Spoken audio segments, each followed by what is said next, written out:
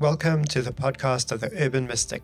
This is season 2, where we meet with fellow deconstructors, fellow journeymen and journeywomen, to hear the story of their first experience of God, calling to ministry, deconstruction, and present journey. Yeah. Now, for many people, one of the quick responses that everyone has is, we only know how to do church in this way. This is the way to do it. and people aren't successfully creating alternatives. So everyone that's deconstructing, no one is being successful. Now, obviously that is not true, right? But going beyond that, for people that struggle to see an alternative to the institutional church, how would you describe that in ways that they can understand? What does this thing called church or ecclesia look like apart from the institutional church for you? Well, that's where it gets interesting, because when I left the institutional church, there was a lot of wandering in the desert for years. Then I found a non-institutional church community basically in my backyard. I mean, they were just a few minutes down the road, and they'd been meeting for years by the time I found them. And I actually referenced them in my book, because we were fellowshipping with them when I was finishing up the book. And in terms of the people, I have nothing but good things to say. These are all precious saints. I'm still friends with many of them. It's great. As far as the group dynamic, and I didn't know this at the time that I wrote the book, but I don't think I realized how institutionalized we really are. And so you have a lot of people that are quote unquote doing, organic church or house church or simple church or whatever. And I don't want to burst anybody's bubble. If you're doing that and you are loving that, and that's where the Lord has called you and placed you, please do not let anything that I say pull you out of your orbit. There's nothing you need to rethink based on anything that I'm going to say. However, I was kind of jokingly talking with a friend of mine saying, my first book was about how institutional the traditional church model is. I think my next book should be about how institutionalized all these organic church folks are. Because what I've witnessed, and I'm speaking in broad strokes here, but the pattern seems to be a lot of recreating so much of the institutional church without realizing it. Now, I fully agree. And Steve and I have spoken about this, about how we create these alternatives. And of course, the Protestant church classically thinks we're not the Orthodox church, we're not the Catholic church. And within the Protestant stream, there's one church that goes, oh, but we're not like the others at all. And if you dig through what they're actually, if you focus on what they're doing, there's vast differences of expression. But if you dig down to the underlying paradigm, it's the same thing, that people are creating an institution, and that paradigm is actually the same. The expression thereof is different. It's very, and in many cases, innovatively different. But at the foundation, they're still repeating that same thing of creating a church in that sense, and of going to church, and of doing church. And this won't fully communicate what I'm trying to communicate, because this might feel a little abstract because it's just one example. But let me give you a concrete example. So we were having these gatherings, and there was one family that had a house that they were renovating, and it needed a lot of work, but it was a really big space. And the whole reason they got this house was so that the community could gather in this house. So it was a great space, and it got to feel kind of like a second home to everybody. You could walk in and just, open up a cabinet and grab a glass and walk to the fridge, and nobody's going to say anything. You know how it is, like when you go to your aunt's house and you just kind of make yourself at home. Well, my aunts, I'm sure, would have beaten us if we did that. But I do understand that there's families where it's part of the extended home. I was going to say, I might be assuming a lot with that statement. Imagine a family like that. Okay. And so the whole place kind of had that vibe. And one of the things that we did very often is we would have a meal and then the quote unquote meeting. And I cannot tell you how many times we were having the meal and I'm looking around the room and people are laughing and having these great conversations. And if you walk around from one, because they had multiple tables set up, if you walk around from table to table, you'll hear people talking about the Lord. You'll hear people encouraging each other. I would submit, if you so desired, if you wanted to get out 1 Corinthians 14:26 and turn it into a checklist, you could walk around the room and hear people praising the Lord, and you could hear people sharing revelations, and you could hear words of instruction, and everything was happening very naturally, because I would submit, when you have a bunch of believers just together, if they're really excited about Jesus, Jesus is going to be the center of everything. We I think a lot of the reason we have to try to make him the center of everything is, honestly, we're just not deep enough with him personally. Like we're making up a deficiency in ourselves by having to program Jesus I into love the the way you mix. phrase that. So thank you. So I would walk around the room and see all this incredible stuff happening, but sure enough, it would reach a certain time, and usually it was the same person, but if she didn't speak up, somebody else would, I'm sure, who would finally just kind of cut through everything and say, "Hey guys, I hate to be that person, but if we don't get started, we're not going to be done in time to pick up the kids," because they always had the kids at a separate location, which is another conversation you don't even want to have with me, because I thought that was terrible. But anyway, we'll set that aside. And the moment she said, "We have to stop this so we can start," all the life drained out of the room. And the thing is, I'm going, why is this thing that we're about to do, which is basically sit around and awkwardly look at each other and try to share Jesus-y stuff, why is that more valid and more quote unquote church than what we were just doing, which had so much life of the Lord all over it? Mm. And one step further, in a sense, and I think that's really where you're going with it anyway. Why is this life killing thing supposedly the life giving thing, when for all intents and purposes it doesn't check any of those boxes in that sense? Yeah.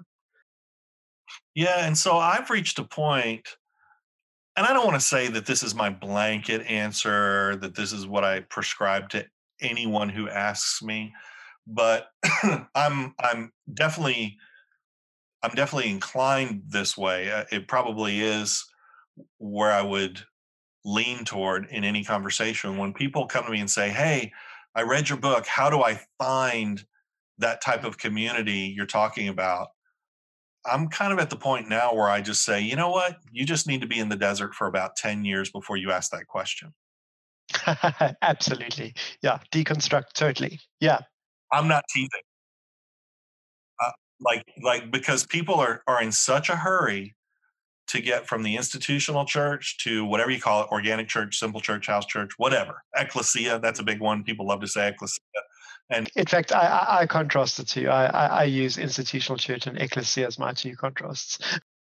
yeah, and so because we need some sort of language to differentiate. So I get that.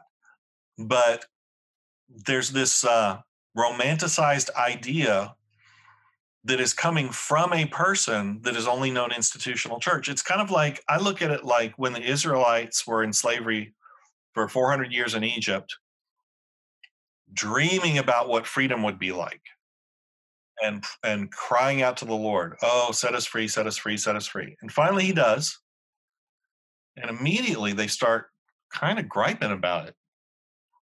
Like, "Man, I mean, I know we're free and all, but when I was a slave, I didn't have the sun beating down on my head because I could go inside.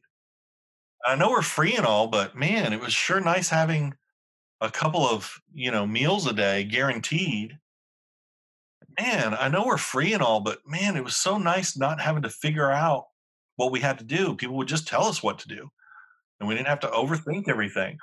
you probably find like that when people want to try to do the alternative, they fall back into those exact same patterns. So that it's not just it's not just that transition point. You're having a meal, everything's vibrant, people are connecting, and then someone goes, right, let's start, and there's a drop in the energy, and suddenly we're back to the age old dynamics.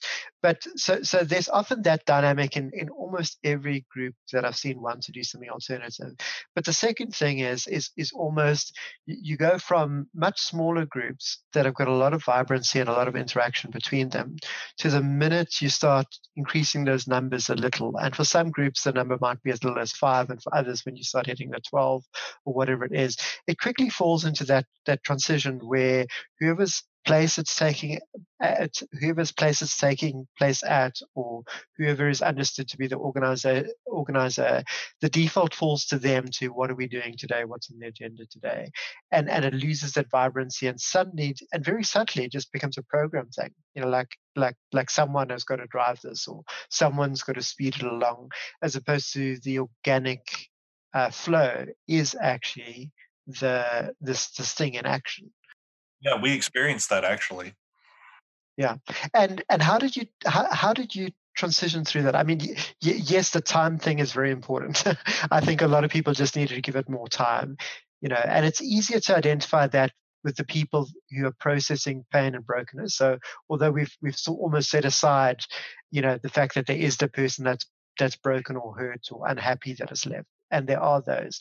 It's easy to identify them and say, give them time. They need to go through that healing process first, or that unburdening process, or whatever it is. But for people that feel like they're ready and they didn't come from that, often they want to get back into this kind of thing.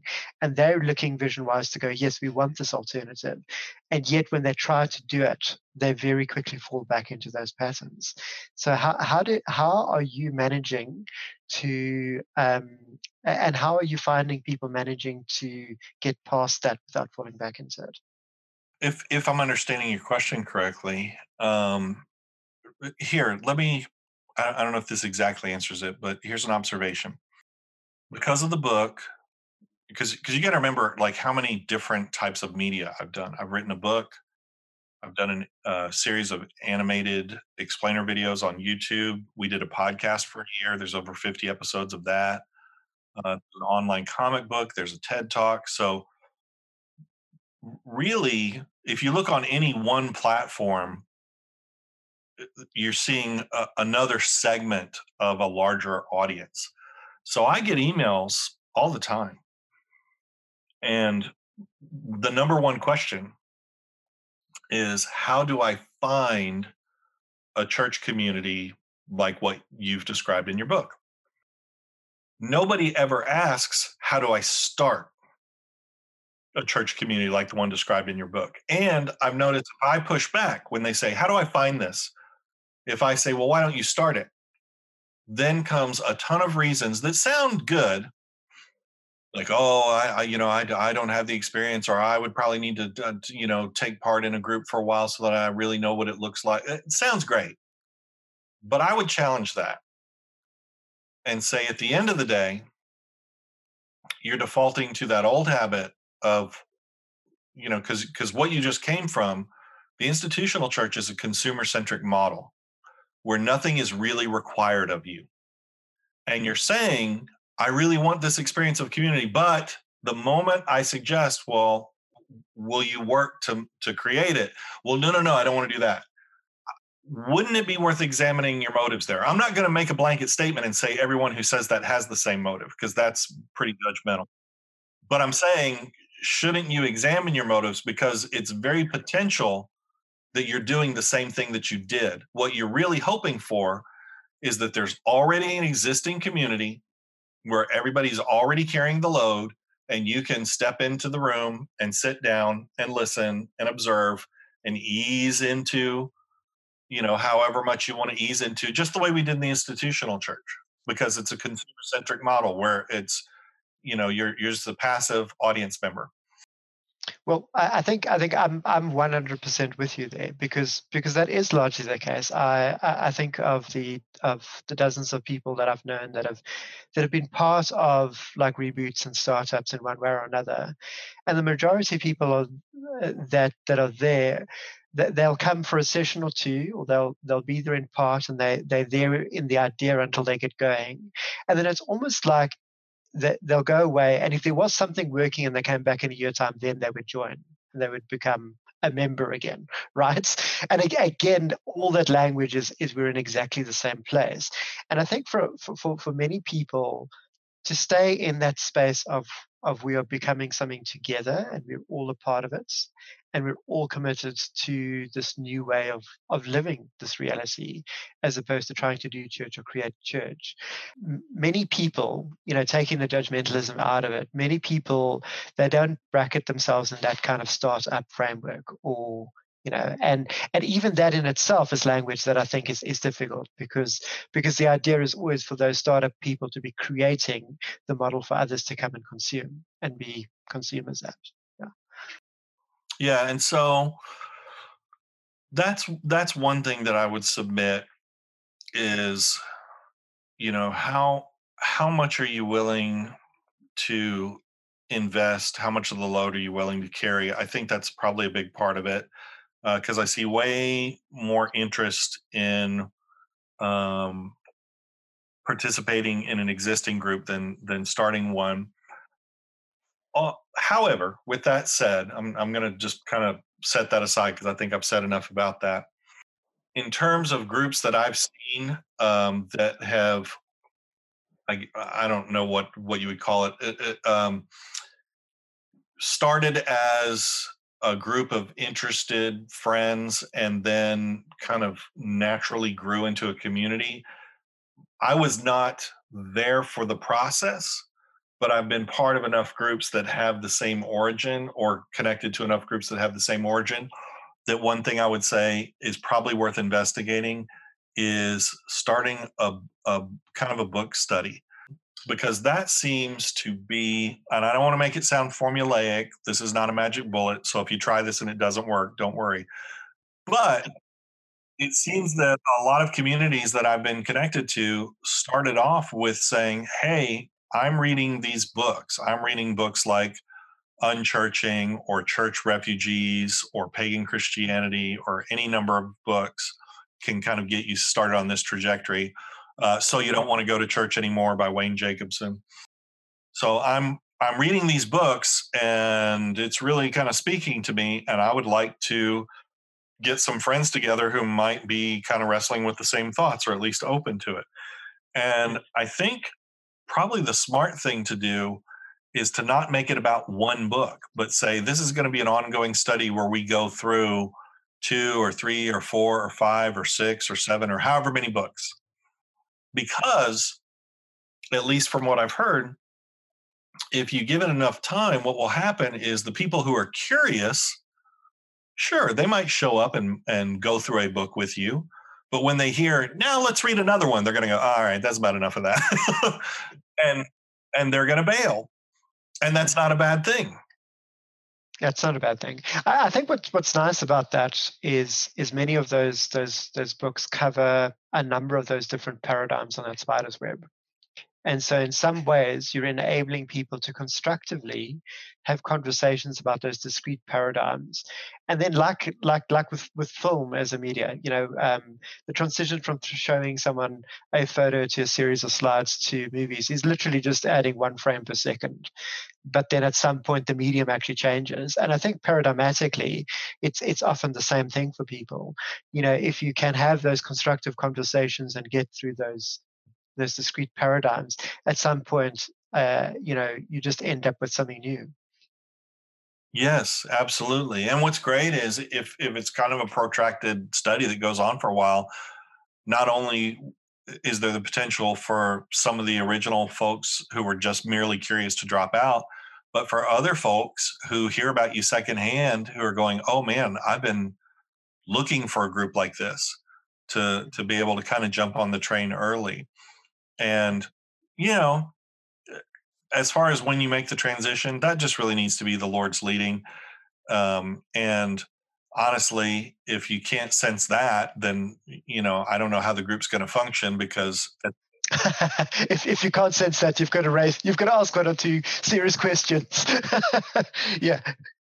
Well, yeah, because where you're trying to get to is, we're eventually going to get to a point where there's not a quote unquote leader, and we're going to listen for the voice of the Lord together. And I think it's so much less intimidating to kind of do that as an exercise while you're reading a book, rather than like, okay, well, we said we're an organic church or a simple church or whatever. So let's sit around the room and stare awkwardly at each other and see if God says anything. And it's like, that's a lot of pressure, I think. And I've done things that were pretty close to that, and they don't work. No, I was going to just pick up on a point that you kind of sort of lean towards. I'm interested in your thoughts on kind of the social dynamic or the social structure of these sort of alternatives. You talked a little earlier about there's that one person who says, okay, we're going to stop doing the thing that is really enjoyable and life-giving, and we're going to go and do the institutional thing that just sucks the life out of everybody. And that's because there is, as you've said before, there's this assumed structure already in terms of there's got to be some sort of pastor or minister or leader or elders or some sort of structure there. And then you spoke as well about just the variety of media that you've put out. And I wondered whether you were leaning towards talking about how people respond to you in spaces like that. And is there sort of a natural difference to, okay, well, Richard would obviously speak first or tell us how this thing runs. How have you engaged with those sort of preconceived societal structure concepts within people, and either helping them or seeing them free themselves up from this idea of this overly structured meeting with somebody in charge and somebody tells you what to do? Because for me, that's very much part of the consumerist mindset, is that helps you to be continually molded into just sitting passively, is somebody is always organizing this and running it, and that doesn't have to be you. Does that make sense? And I'm just interested in your thoughts on that. Well, one thing I can easily address, a lot of the stuff that I've done, like the book, I was already part of this community before I published the book. So hardly anybody in the community read it. That's always tremendously validating. It's okay. That must have been a bittersweet. It's like a prophet in his hometown, right? Seriously, like there weren't that many people in the group who read it, and the ones who did and really responded to it, most of them, because that group is no longer together. That group eventually kind of dissolved, and it wasn't dramatic. It wasn't like there's been a big scandal or a big fight, or it. I kind of feel like it was the Lord, because it was one thing after another. It's like, well, this person is grew up in another country and she wants to move back home and be with her family. This person has a ministry opportunity, but it's across the country. This person has a job opportunity, but it's across the country. Like, so there wasn't like, this decisive moment where we're going to disband this group, and honestly, I kind of felt even before all that happened that the Lord told me, oh, this group is about to be scattered. And I don't necessarily take it as like, oh, it was like judgment, or I just think it was time. Because one of the things that we also, and I don't know how you guys feel about this, but one of the things that we have carried over from the institutional church is the assumption that we're supposed to create communities that exist in perpetuity in the form, like whatever form they have when they're created, they're supposed to look like that, 20 years from now. And and here's where I would challenge that, is because institutional church, I've had people in the institutional church really criticize organic churches, house churches, whatever, and with a little bit of snobbery, because it's like, well, the average lifespan of a house church is about 6 years, and it's like. Well, I usually just encourage people to read a bit further in Acts to when they're all scattered, and just go where they still the church, and clearly it looks like Jesus is involved in that. I mean, I'm just reading between the lines, but just remind me: is this not his church, and is he not scattering them? Well, yeah, and also you have to kind of say, well, wait a second. Because again, people will make statements, but there's assumptions that undergird those statements, and you have to dig down and address that, or the paradigm never changes. It's like, well, wait a minute. Why are you assuming that that's what a quote unquote church is supposed to do? And I would even submit your institutional church is not that. What you have is you're a group of people who are in the same building that was erected 30 years ago, and it has the same name and the same logo. But if I go and pull out a directory from 30 years ago, how many of these are the same people? So what you have when you have a larger group, you don't notice the churn. You have people constantly coming in the front door and slipping out the back door. Very, very much. A lot of churches grow from having a slightly tighter back door than front door, so that it's easier for people to get in, and then they got a queue to leave, so they stay for a season longer, perhaps. But yeah, I think that actually hits the nail on the head completely. Is the ecclesia or the church as a relational community differs to the name of the building that endures, and the people are incidental, And we're talking smaller groups. So if you're in a big church, a big institutional church, and 4 families decide they're all leaving 2 Sundays from now, because nothing dramatic, but they just have opportunities like to go live with family or get married or pursue a job or whatever. And they feel like it's the Lord's leading, and it's like, hey, we're all leaving. It's like, oh wow, that's going to be a loss. But 4 families in an institutional church of any appreciable size, that's not going to make a dent. If you're in a house church and 4 of your families say, hey, we feel called to leave, you may be the only other family. It's like, oh, well, I guess we're at the end now. And that's and that's how that works. And there's nothing wrong with that. Or I would submit, why is there anything wrong with that? Like why is that really any different, except for a matter of scale? Why is that any different than what's happening in the institutional church every day? But because the institutional church has a building, a logo, because it has an identity separate from its people, it seems more stable and it exists in perpetuity, even though the people are constantly churning. I love the fact that you reference that, because there's a lot of there's a lot more recognition of generational theory and the changes and that, and certainly we live in a world where a lot of younger people, the opportunities are elsewhere in the world. They're either moving cities or they're moving countries, and not just once, consecutively. That is actually the space that they're in. There isn't always that sense of permanence. But I guess the other thing is I don't know if you read that Barna report recently, of the number of people during this pandemic crisis, and I it's not something I want to dive into, because I know it's politicized in the American context, and a lot of people go into one conspiracy theorist theory or another. So that's not really where I want to go. But just to look at the fact that for many people, the trend seems to be that through this crisis, a third of the people that do go to churches are not coming back. And that's what they're reflecting. A third are likely to stay with the church that they were, and are happy to do that online for now. And that's likely to change behavior, because the question is, to what extent are they going to be physically traveling to go to church, and to what degree are they going to just keep doing online church? And then for that middle third, it seems like that middle third are happy to shop around and look at opportunities.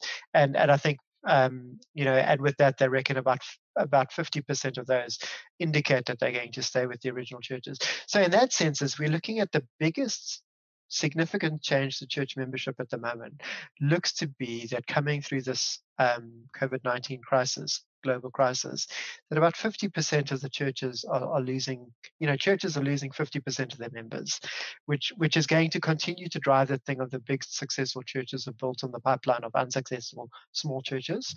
They can't continue operating, so people are then going to go to other churches, which are then going to be more successful, and that's a trend.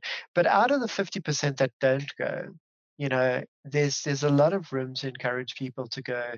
The alternative to doing church is not doing church in a different way. The alternative to doing church is fundamentally changing this relationship with God. and fundamentally transitioning from the reliance on an institution to actually cultivate your own individual spirituality and or mysticism, whichever language people are most comfortable using.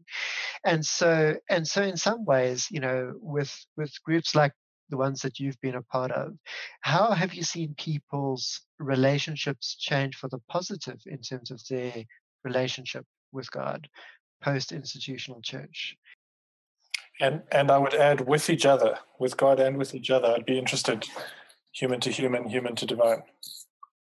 Oh, yeah. Like, I don't know if you remember, but earlier when I was talking about some of the whatever dysfunction we may have had in this community that I'm referencing, I prefaced that by talking about I have nothing critical to say about the individuals in the community, because a matter of fact, that was the thing that baffled me, is when I would go to people's houses or get together with people for lunch, all of these saints had these deep, deep relationships with the Lord, this incredible wisdom and insight when it comes to the word, just a real passion that only comes when somebody has a living relationship with Christ, where he's not theory, he's not doctrine, he's not a historical figure, but he's an active part of their life. And that's what blew me away, is because I'd have these incredible interactions. And when we would get together in smaller groups, like go out for breakfast, it's like, oh, a few of the guys are going to get together and go for breakfast. Those were phenomenal.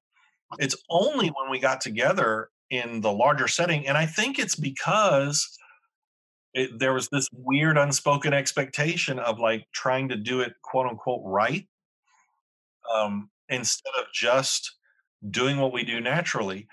However, with that being said, the amount of spiritual growth that you were seeing from people, just their relationships outside those meetings, was producing so much spiritual growth. It was fantastic. So that part of it, a matter of fact, I would even submit that's why a lot of people just endured those terrible meetings, was because in spite of the fact that, and they would even tell visitors, because visitors are like, oh, we want to come and see how you do church. And what they meant was, we want to see a meeting. And we would tell them, you're going to hate the meeting. All the real life happens in between the meetings. And that part was true. And if we had only learned that there doesn't need to be this differentiation, it's like, hey, that stuff we do in between meetings, let's just do that all the time, just with more people. And let's quit calling it a meeting, because apparently that right there is like the death knell. And let's never say it's time to start, and then we'll be fine. And I say that half jokingly, but I really do mean that. If we had just kept doing what we were naturally doing, and that's the key. The whole thing about deconstruction is like trying to just get rid of all these man-made constraints, all this baggage that we've picked up, and it's so much easier to say than it is to do. I will say one thing. I know I'm answering a question you didn't ask, but you referenced the pandemic, and I don't think even the people whose business it is to predict how these things are going to go, I think what we're dealing with is so unprecedented. I think the impact is going to be even more significant than they think it is, and that they predict it is. Matter of fact, the moment they started talking about coronavirus coming to the U.S., I actually, started engaging other believers, saying, wow, this could fundamentally change church forever. And, this was like early March. And I got laughed at because the initial communication here, this is not political. This is just what was being said. The initial instructions we were all given here was, everybody needs to shelter in place for a couple weeks, because we're going to try to flatten this curve. So everybody headed into their homes, with the at least what we were being told is, we're probably going to have to do this for a couple weeks. And some people apparently went, okay, I can do this for a couple of weeks. And I was going, it's not going to be a couple of weeks. You guys obviously have don't know about the Black Plague. That's not how this works. And so, a couple of weeks became a month, and a month became a couple months. And as it dragged on, some of the stuff that I was saying early on, more and more people started to kind of pick up and go, hey, yeah, because it started with a lot of believers saying, oh, I can't wait to get back to church. I can't wait till things get back to normal. And I kind of felt like Chicken Little running around going, no, the sky's falling, because I was going, it's never going to be normal. And they were saying, and I'm sure people went, yeah, that just fits your narrative that you had before this anyway. Well, that's it. Yeah, exactly. It's like, oh, well, you're the guy running churching. You've been waiting for this. And it's like, no. Here's think about it, guys. All you have to do is think about it. From what we know, and it's okay if any of your listeners don't believe any of what I'm about to say because of running it through a political filter, or they just have different information they trust. But this is the way I understand it. From what we know, this virus especially affects the elderly and people with underlying health issues, but I'm going to focus on the elderly. In America, at least, most of our institutional churches, like over 40-something%, have 100 or less members. So you have a great number of churches out there that are not large, and a large percentage of that percentage is actually much, much smaller than that. And ever since millennials got old enough to opt out of church, they have been in droves, which is another thing I tried to tell all my baby boomer friends 20 years ago, that this is going to happen, because they were teenagers at the time. And I told them, I said, when this group of teenagers gets old enough to leave, they're not coming back. And I got a lot of pats on the head and a lot of, well, you'll see, we've been around, we know how this works. Everybody leaves the church when they go off to college, but as soon as they have kids, they'll be back. And I was like, not this group. I'm telling you now. I'm calling it now. They're not coming back. And sure enough, they're not.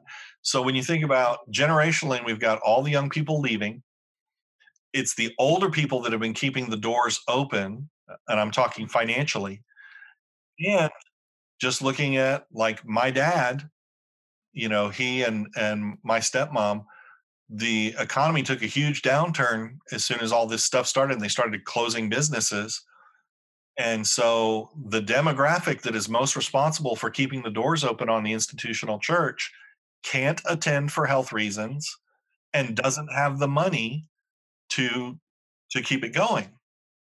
And I don't think we've seen the full effects of that yet, because we've got some things over here. I don't know if you guys have something similar where they started up these funds, like churches helping churches, and they made a provision where churches could apply for loans and blah blah blah.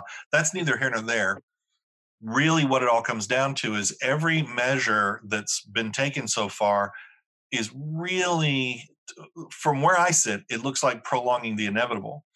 That at some point the church is going to have to come up with a fundamentally different plan, other than, oh, we'll just wait for things to pick up again, because I don't think they are. So when we do a survey like that Barna survey and say, well, how many of you are headed back to church? Oh, wow, that's a large number of people who don't intend to go back to church. That's only part of the puzzle. The other part is all the people who want to, but can't, or would be willing to support from home, but can't. I love that because even the UK stuff that came out last year around us was basically going, when we take a look at the church numbers today compared to the next generation, and the fact that they're not coming back and they don't want to do church, when the current generation dies off, you're looking at a dramatic drop in terms of the numbers. So forget the church leaders. This machinery of the church is not being sacrificed enough flesh blood, right? There's just not enough people coming in to keep the machinery going. And I really do feel that we are at this unprecedented point in history where for at least the last 20 years, people have been talking deconstruction, and other people have been going, but why are you talking deconstruction? The church has never been better. Worship has never been as good. Finances have never been as good. We've never seen churches as big, et cetera, et cetera. And we can just do it online. We're still going to have this membership and just do it online, And I think I'm with you. There is this change, and the change basically has got many different tangents, and this current crisis is perhaps just the thing that exacerbates it and drives it over the edge a little bit quicker. Yeah, yeah. I think it's accelerated things that were already happening and have been happening for some time. But I don't know how many years we just leapt forward in just a matter of months. And I don't think we're going to know until there's a little bit more fallout. But I think a lot of people are going to be very, very surprised because they're thinking in terms of when can I go back to church, not even asking the question, is my institutional church still going to be there when I want to return? And if it's not, what does that mean? Does that mean you go find another, or does that mean, hey, maybe it's time to rethink this whole thing? Yeah, I think that's the question I would love to leave people on, is the question of going, isn't it time to rethink this whole thing? And in rethinking it, what questions can I ask, and what questions do I have permission to ask?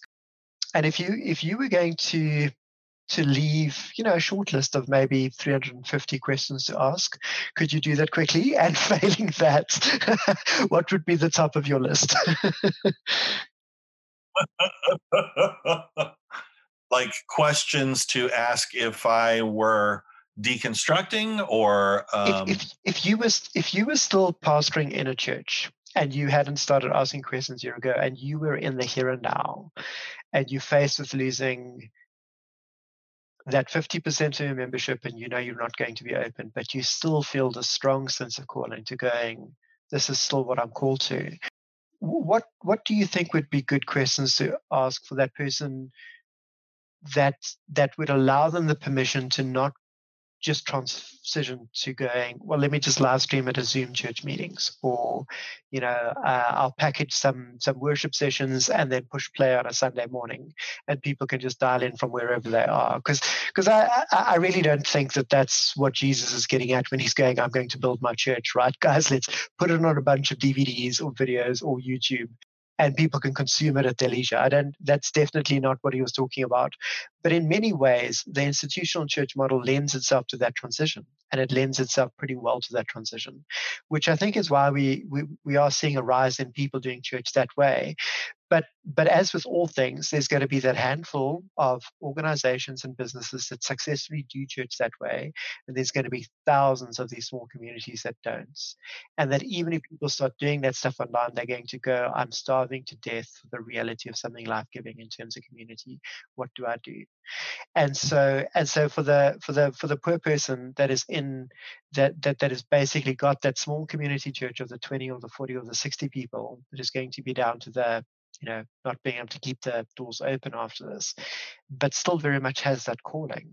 What questions do you think could help them start their road to deconstruction? Yeah, helpfully. I tell you one question, if I could get everyone in the institutional church, especially the church leaders, especially the pastors and elders and other church leaders, to really seriously entertain this, I think it would be very interesting if we had a way to collect those answers, and read them on air. And that is this. I would ask them to just entertain the idea that maybe what God is doing is allowing his people to reclaim their identity as, let's just say, the ecclesia for convenience sake. And what I mean is literally kind of relocating the locus of authority and identity from the institution to the people, whether they're gathering in homes or whatever, and say, okay, let's say I'm this institutional construct that we have, we're going to abdicate our identity as the ecclesia, but we still have all these resources. We have a building, we have supplies, we have staff members that have certain areas of gifting and expertise and experience. how could we repurpose all of this instead of just burning it to the ground and saying, well, this is obsolete now?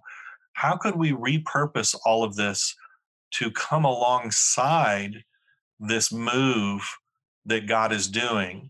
And again, I know some people are not decided on that. I'm just asking them to, for the moment, kind of suspend disbelief that it isn't the Lord and just entertain the idea, if this were him, if this is God actually kind of waking up the bride of Christ and calling her out of the building, rather than just like writing all of that off as, like, well, that was a waste. How could you redeem it, and repurpose it and retool it around whatever this next thing is that he's doing? I have a lot of specific thoughts on that. That's what most of my notes have been about lately. But I don't feel like it's going to be up to one person to have all the answers. So I would love to hear what other people are thinking along those lines. I'm aware that we have taken up a lot of your time. An incredibly valuable time. I feel like in some ways we could definitely just, I'd love to keep talking and would love to connect more. Yeah, absolutely. I've enjoyed this. Yeah, and in between, there's a lot of stuff that is out there and some of it that you've put out there. If listeners want to pick up on some of your thoughts and ideas in that, where's the best place to find them? So I know that you have a book and you have a blog. Oh, now here's the best part. All of it's free. Everything I've just mentioned, because I did a free audiobook version of the book. Not to say if they want to pick up a printed copy or a Kindle copy, I won't say, hey, thanks. But out of all the things I've mentioned, that's literally the only one I've ever monetized. And that was more out of necessity than anything. So the book is available as an audiobook for free. They can listen online. Just the title again quickly. Unchurching Christianity Without Churchianity. The only thing your listeners need to remember is just unchurching.com, because literally links to everything are right there. They can find links to our Facebook community. They can find links to the book, the videos, the podcast, the comic book, the TED Talk, everything. Richard, thank you so much. I have really enjoyed this conversation. Appreciate your vulnerability and your insights and everything that you've been willing to share with us. I just wanted to add a personal word of thanks. Thank you. I've really enjoyed it. No, the honor's all mine, guys. This has been so much fun. Great way to start my day.